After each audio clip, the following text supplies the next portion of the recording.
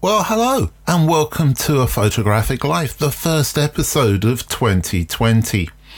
Lots to discuss. It may seem as if it's been quiet over the last couple of weeks, but certainly my mind's been ticking over. But with a number of things that I've been observing, little news stories and snippets that have been coming up. So let's get straight onto it, shall we, this week? First thing I want to talk about is the photo book. I wrote an article actually just before Christmas titled 10 things you need to think about, the questions you need to ask yourself before you start to make a photo book. And the reason why I wrote this was because I saw that there was a workshop being advertised, and that workshop was a photo book making workshop for £850 for a 5-day workshop there, series of sessions, and that £850 in addition to that would be your travel and your accommodation costs. So I was kind of looking at it and thinking, well, we're looking at perhaps almost a couple of £1,000 here, certainly at 1,500, which is pretty much the same nowadays in euros as in dollars, and that's a lot of money. So I put that out there, and I thought, well, let me see if I can kind of focus my thoughts about the questions you need to ask before you'd even create a photo book, or also, I suppose, consider spending that kind of money for a workshop. It made me think that if you hadn't asked the questions of yourself, were you just wasting your money? What were you going to get out of that workshop? What came back was quite interesting. It's proved to be very popular as an article, and the link to it is on the website, so do check that out.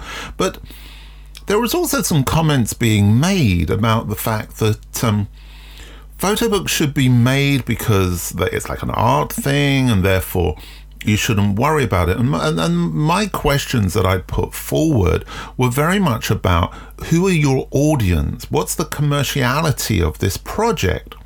The reason for that, and the reason for me taking that take, was because at the end of the day, if you're going to produce a photo book, what you're entering into there is publishing. And publishing has a straightforward spend to return. It's okay if you have no intention of recouping any of your outlay and your investment. That's absolutely fine. But I don't think there are many of us who are in the position to do that. So that was the idea behind the article, and then it started to make me reflect and think more about this idea of the photo book as I started to see more and more best of photo books of the year, competitions for photo books, and it started to make me think, well, what about this proliferation of photo books? I know that in the past I've always seen this very much about the digital print revolution, and therefore, because they're now easier to do and a lot cheaper than they used to be, that's why they're being done. And then I started to think about that in more detail. I thought, well, maybe actually that is part of the equation, but maybe there's something more to this. And what I started to think was that the photo book has become this thing that photographers seem to think they have to kind of define themselves as, and I'm going to put this in parentheses here, a serious photographer. Whereas in the past, the idea of, I suppose, recognition as a photographer was the commission. If somebody else put faith in you by saying, here is some money, go and take some pictures for us, there was a certain kind of validation there that, yeah, you know what, maybe I'm doing the right thing, maybe my pictures are okay, maybe the way I work is kind of, it's acceptable. So the validation came through the commission. Increasingly, we've commissioned photography in a particularly kind of, I'm trying to be positive, but in a difficult place. That idea, and also, I suppose, you know, with so many more people out there wanting to be photographers than it used to be the case, that idea of the commissioner's validation is either incredibly difficult to achieve, or alternatively, it's one of those kind of impossibles with work that's being created that's highly personal. It's not commissionable. So what then happens, of course, is we get into this situation of photography as art form photo book as validation for photography as art form, and therefore the photo book becomes so much more important because it's something you can personally control and it's something you can kind of put out there. Another photographer came back to me and said, well, isn't it a form of marketing? And I don't think it is. I say that. I'm not sure. My idea of a piece of marketing is that you understand who you're marketing to. Who do you want to appeal to and what do you want to get from that person?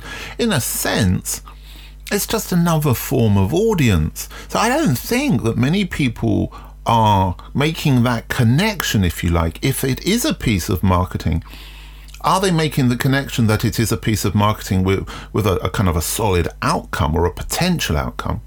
Or are people, photographers, thinking about it as being something that's very personal to them that they're going to put out there? But then what? I don't know. Anyway, it's made me think quite a bit, and I really recommend anybody working on photo books who's considering putting in a substantial spend on creating that photo book to check out the article I've written, as I say, the 10 questions to ask yourself, and be brutally honest as to what your expectation is of that photo book, because my concern is that your expectation may be unmet and you may find yourself in a worse position than you did before you started.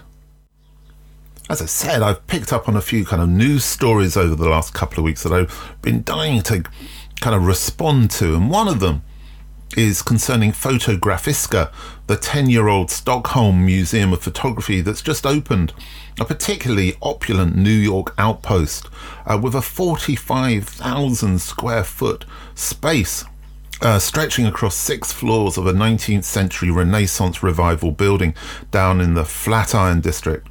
Now that we all carry infinite image banks and digital studios around in our pockets, for me it's a little hard to grasp how a temple of contemporary photography can sustain such high ticket prices. It's $28 per adult to enter this space. The new Photographic Museum in New York was founded by these guys, a pair of Swedish brothers, Jan and Per Broman, in 2010. And as children, they dabbled around in their father's darkroom and have become photo entrepreneurs. A shiver went down my spine when I used that phrase. But I'm presuming that their finance, their money, their wealth comes from property, because it all seems to be about property to me. But anyway, the brand has gone global. There's a branch in Tallinn in Estonia. That opened in June, and there's another in Whitechapel in East London that's due to open evidently in late 2020. It's not a commercial gallery, and it's not a non-profit institution. It runs mostly on ticket sales and $150 memberships. They describe it as an evangelical enterprise for photography, as an art that's simultaneously high democratic and socially engaged. I just can't see how social engagement and democracy, the democratic experience of this photography, can exist with a $28, as I say, per adult entry fee. It goes back to that idea of the photo book to me that I was talking about at the beginning here. It seems to me that photography is being hijacked and being taken into certain directions. I think as photographers, it's kind of our responsibility to make sure that we say no to the hijack and we speak out about this kind of stuff. The last couple of podcasts have been slightly unusual in format, but to kick off 2020, we're returning to the old ways. So it's with great pleasure that I welcome to What Does Photography Mean to Me, R.J.Kern.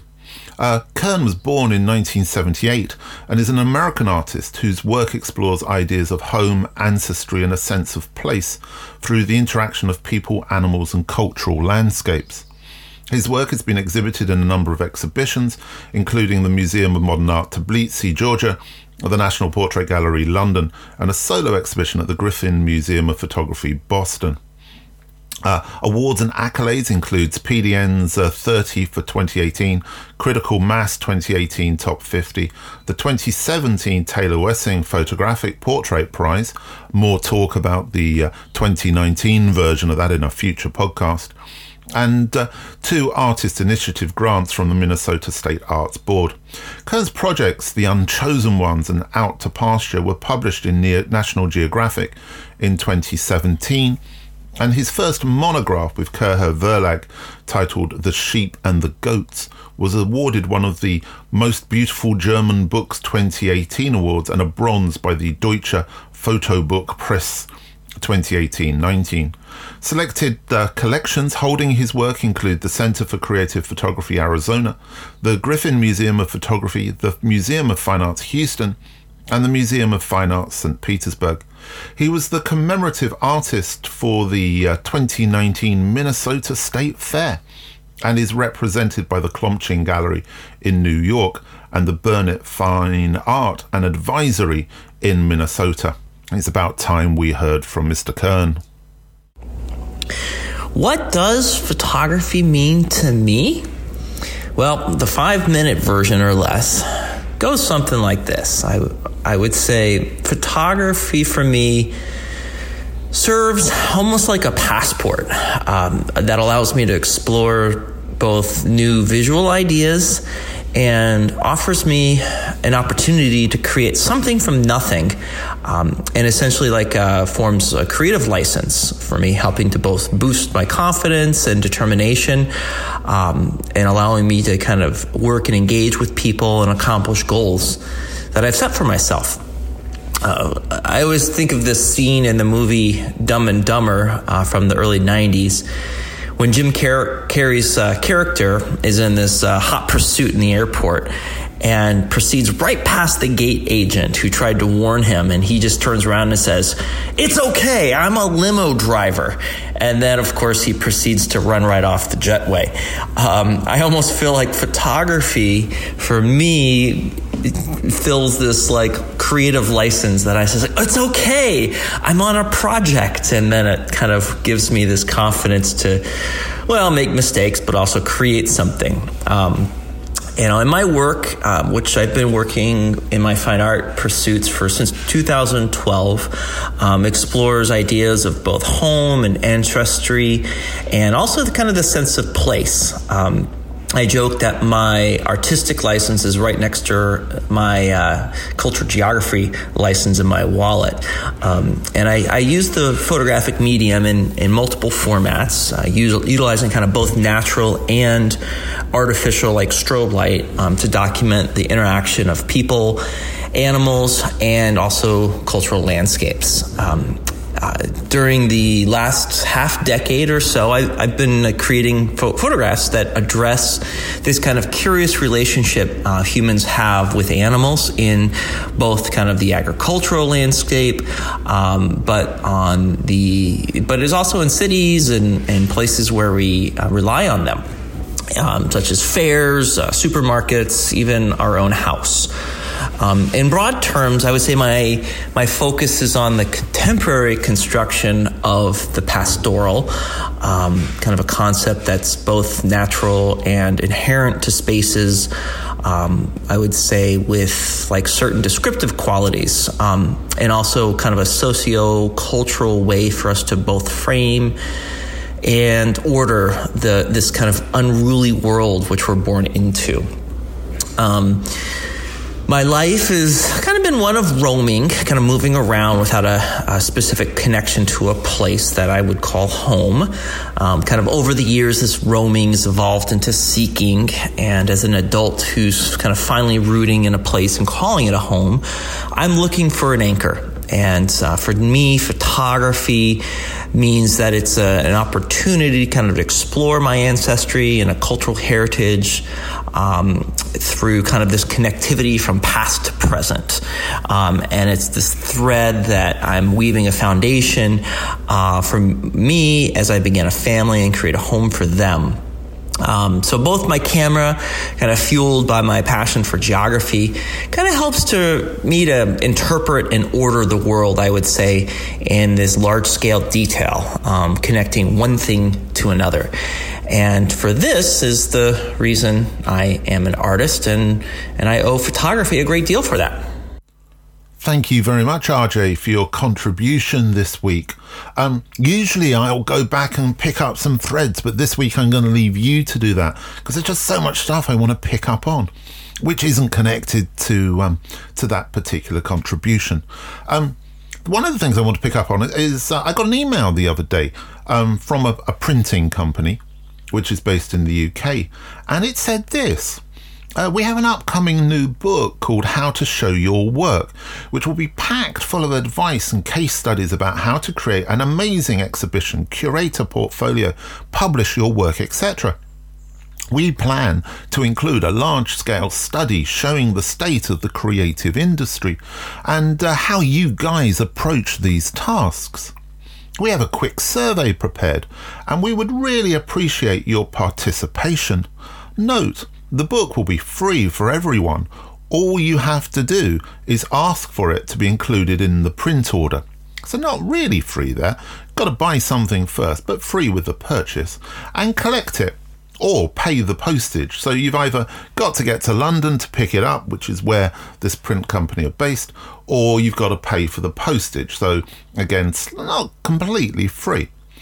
The one bit that would be free would be my contribution to the survey, in which I had a look at it, and it was full of questions which I could very clearly see was going to form the book. It ties for me back to everything we've been talking about this week on the podcast. It ties in with that idea of the photo book, that you need to be working on this amazing exhibition to create a portfolio, to publish your work. This pressure to do this thing, because if you don't do this thing, you're not a serious photographer. That's not me speaking. That's me interpreting what's being kind of put forward there. I might be wrong. I think I'm right, but only you can see whether or not you agree with me on that. But anyway, also for me ties into that idea of this gallery space that we're going to pay to go into, and this kind of monetization of that. And I'm not a socialist, a communist. I'm not somebody who's anti-capitalism. I try and avoid all of that kind of sitting into particular what would be the word, I suppose, prescribed kind of points of view. I try and find a balance between everything. But one of the things I really do recognize is the pressure that's being put on photographers at the moment. And I'm also more than just aware from the conversations I have with a number of people, the pressures and the outcome of that, the depression, the feeling of despondency with where photography is. Because the more that these pressures are put on people, the more likely it is going to be that if you don't achieve those goals that are being put for you, you're not going to feel great. And anybody who listens to this podcast regularly will know that that's a real prime kind of thing for me. It also occurred to me over the last couple of weeks that I don't hear many people talking out about this stuff. And a couple of people have said to me, well, you're the one doing it. And it would be really nice if other people also started to speak out about this and discuss this in more detail. You can write articles about it. You can do podcasts about it.